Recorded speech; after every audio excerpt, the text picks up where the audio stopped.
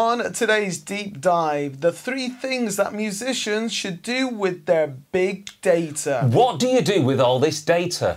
Carry on watching and you'll find out. Cue title sequence. 30-minute music marketing for musicians who want to get better at marketing their music.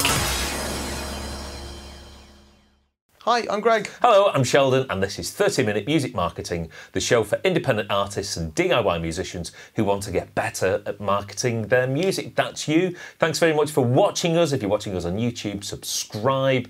Facebook, give us a like and a share. And if you're on iTunes, well, it's no longer iTunes, it's Apple Music now. That just shows you how old and ancient I am. Give us a review. Give us 5 stars if you like us. Ask questions on the YouTube channel. Yes, on any communication-y method. If you want us to talk about a particular topic that you might be having some difficulties with, we'll try and talk about that. And today's deep dive, Greg, where we take one particular item/topic within the DIY musician world and talk about it in a little depth, is all about, well, it's sort of triggered from Apple Music offering its Apple Music for Artists analytics fairly recently. Right, okay, that's quite an important word. Yes, we've had Spotify for Artists for quite some time now, and now Apple Music has done the same, and it's nice. It's nice to have. I've gone in there myself. In fact, we'll put up this particular little nugget of data from my band's own personal Apple Music for Artists here. Ding! What that shows is these are my band's Shazams going from pretty much nothing, massive spike from a national radio play in the UK, nothing a week later, another massive spike from a national radio play. So that's nice, and it shows us that not only are people listening, people are still listening to the radio, Greg. Okay. It just goes to show that, and it also shows that, you know, on those 2 days there was nearly 150 people who didn't know who we were. Right. They were listening to our music and they decided to Shazam it. Do you know, does it tell you which radio station that it was? I know, because I was listening on both occasions. It was Six Music. Okay. Which is quite nice.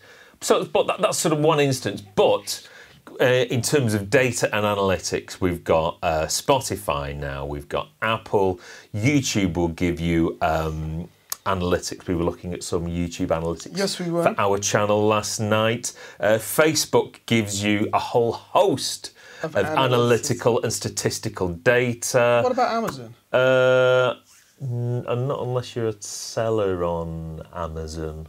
In terms of, but people can sell music on Amazon, can't they? Yes, but that's probably going to be through some sort of aggregator. Well, I mean, that'll be through your digital distribution platform. Okay. But so there's a whole host of data out there.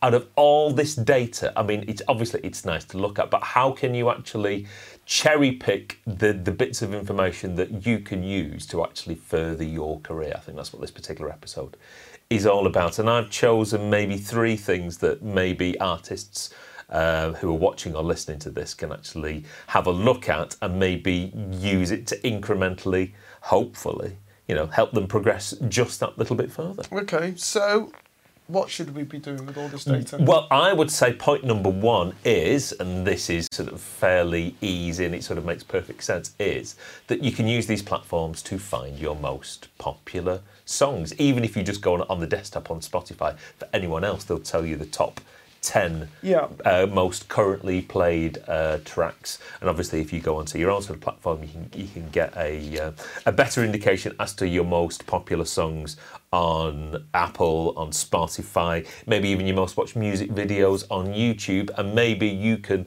cross-reference them all and find out A, which are your most popular songs, and then B, if you're playing live, I would say to you out there, should you be trying to integrate and making sure all those songs are contained within your live sets, simply because these are the songs that people are listening to and are resonating and enjoying the most. So if you're not including them in your live set, you're doing yourself a disservice. So just one curiosity thing here. Carry on. Spotify, if it's under 1,000 plays, doesn't give you a specific, does it? I think I think Spotify for Artists will give you information within that platform. Okay, right. I think it gives you information on every track, not just the ones Right. that are So above 1,000 from the plays. artist window, they Yeah. can gauge more of an idea than just your general punter looking Yes. at their Spotify artist page. But sort of leading on from that, so obviously, if you're basing your live set around your most popular songs,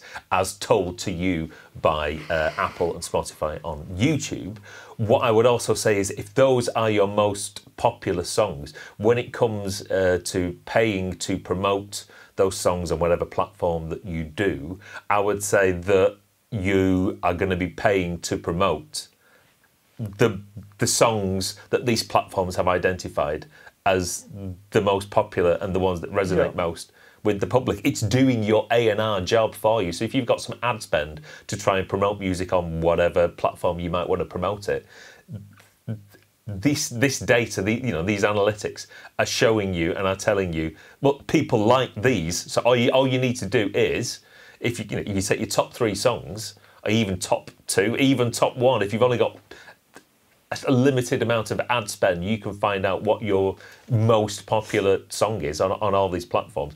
That's the one that you should be paying to promote, because that's the one that people like and consume the most. And the idea is that if this is the one that resonates most with your current audience, when you try and pay and show that to a new audience, hopefully that's going to be the one that also resonates with them. Yeah. So the A&R job is done for you, and the results are told to you through the analytics. So that's going to save a lot of time. Yes. And a lot of guesswork. It sort of makes perfect sense when you try and look at it like that. So how often do you actually go through your analytics? Is it like every week? You can almost get a little, because there is so much data. I mean, I think the Apple Music one, when I was looking, it tells you the most popular song by age demographic, which is very, and you can get lost in data.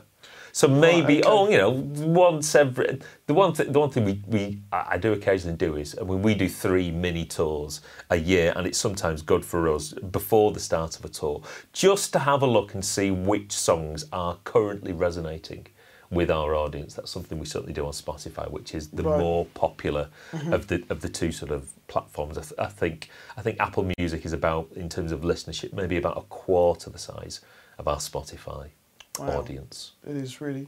But is YouTube still bigger than Spotify for music consumption? What I think generally yes. What I would say is that it's probably dependent upon each particular artist. If an artist is included in a lot of, say for example, Spotify playlists, then it could well be that they're going to knock up potentially hundreds of thousands, or even millions of plays on that particular platform, and a corresponding video on YouTube might not necessarily, because it's not on a, it doesn't have that means of promotion. It might not have that level of hits. So it's all dependent upon the individual set of circumstances, I would say. So your next point, which is again is continuing with this analytics, is find where your audiences are. So the great thing about Apple Music, Spotify, and indeed Facebook is that they will give you an indication as to where your listeners or indeed followers are. So maybe you can take something along the lines of an Excel spreadsheet, create columns of each in terms of where all your listeners and streamers and followers are, and maybe try and correlate and cross-reference and find maybe the 10 most strongest hotspots. And what I wouldn't necessarily say is, right, okay, and now you've got to plan a tour around those maybe top 5 or top 10 locations. But in terms of future ad spend in trying to find more followers and create an even bigger audience in those areas, that's a particularly good starting point. I mean, when you mentioned earlier, we looked at the analytics for the Google ad spend that we did, and I think both you and I were quite surprised that our biggest audience for this is female, which obviously two hot hunks. Can I say? So that was a surprise. Yeah. So now we're kind of, in some ways we're kind of like, hopefully if you know the female audience out there, if you have any questions that specifically that you would like us to answer. Greg's going to do it in a vest next week, maybe. It's some sort of Baywatch spectacular. Who knows? And for the people who are listening through the podcast, thank goodness you can't see our faces. Or maybe not. Maybe you're actually missing out. Maybe you should go to YouTube and see what's making us ever so popular with the ladies.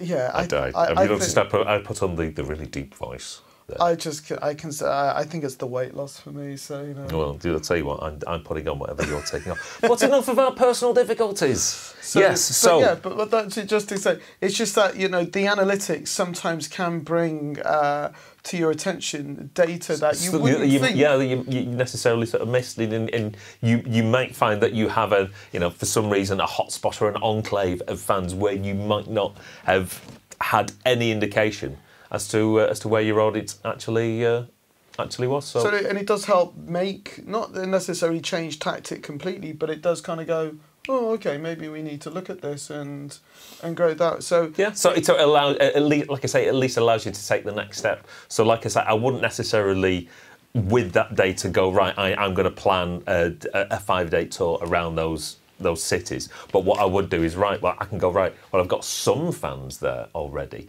If I base some of my marketing around those cities so I can get even more fans in that location, that's an indication for me that's a great way to build an even stronger fan base. So when I do hit those cities, there's going to be the better chance of even more people being there. Yeah, which is basically what everyone wants. What everybody wants, yes. So, number 3, or 2A or something. Who knows? Right. Okay. So build a typical fan profile. Typical fan profile. Right. So in the world of marketing, your typical customer, if you were making widgets or chocolate bars, is known as a marketing persona. So the person who would buy your product. What do they look like? What's their age? What's their gender? What's their demographic? What's their demographic? And I was talking to you previously, just before we started recording, about Adele. Her typical fan profile, or her sort of persona, typical listener / concert goer. She's female.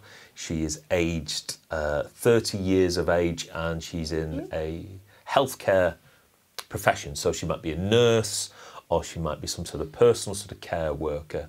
And with that typical fan profile in mind, when the record company comes to market whatever her latest product will be, in terms of the marketing materials, they can make it with an eye to that, they might even give this particular person a name. So let's call her Judy. Okay. Judy's 30-year-old, like I say, female health professional.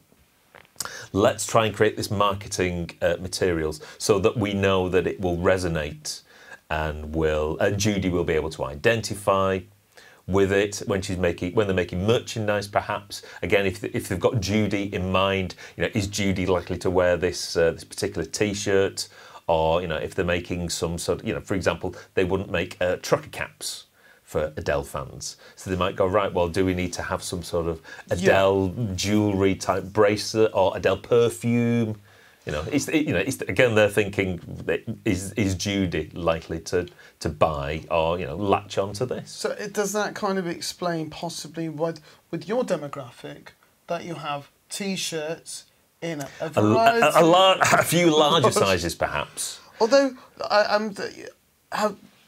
Are you going to do women's tees, or do you? I have done women's tees in the past, but they don't sell as well, and because we can only carry a limited number of lines. But in terms of the marketing persona for my band, the typical fan is he's male. He's aged 30. He lives in Wigan.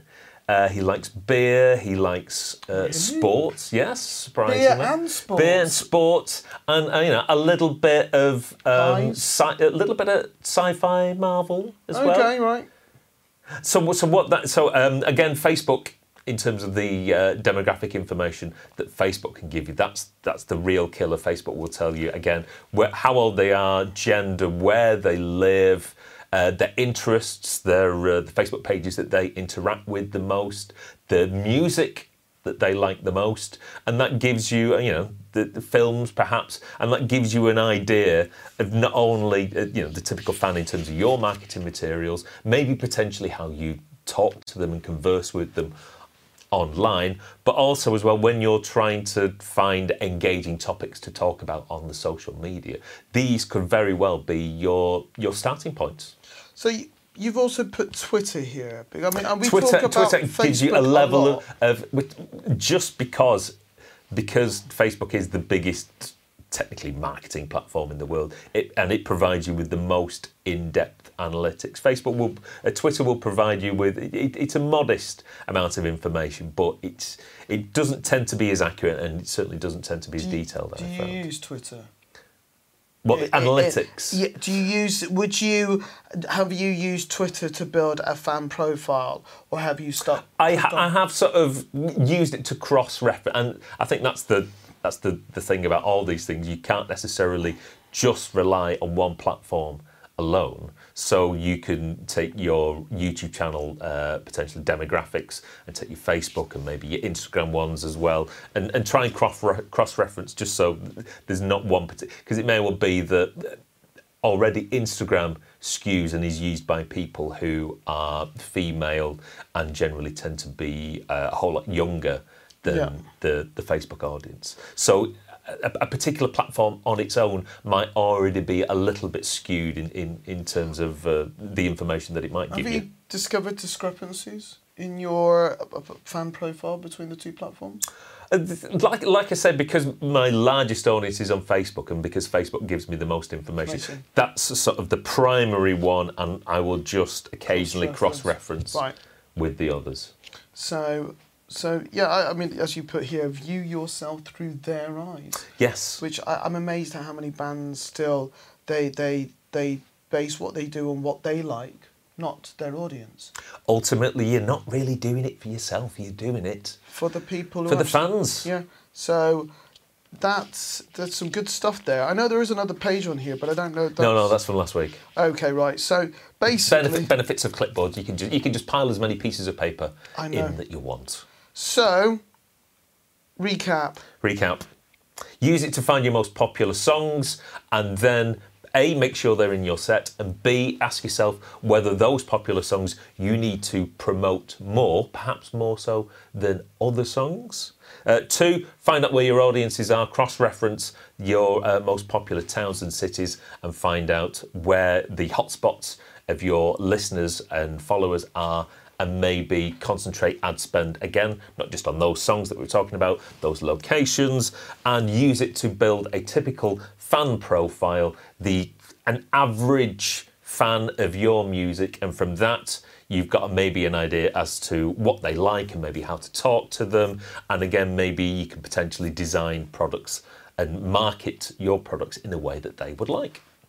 Well, that's some pretty good stuff there. That's hopefully, fingers crossed. Don't forget, if you've got any more questions and topics that you'd like us to cover on this particular channel /show /podcast, stick them in the comments below.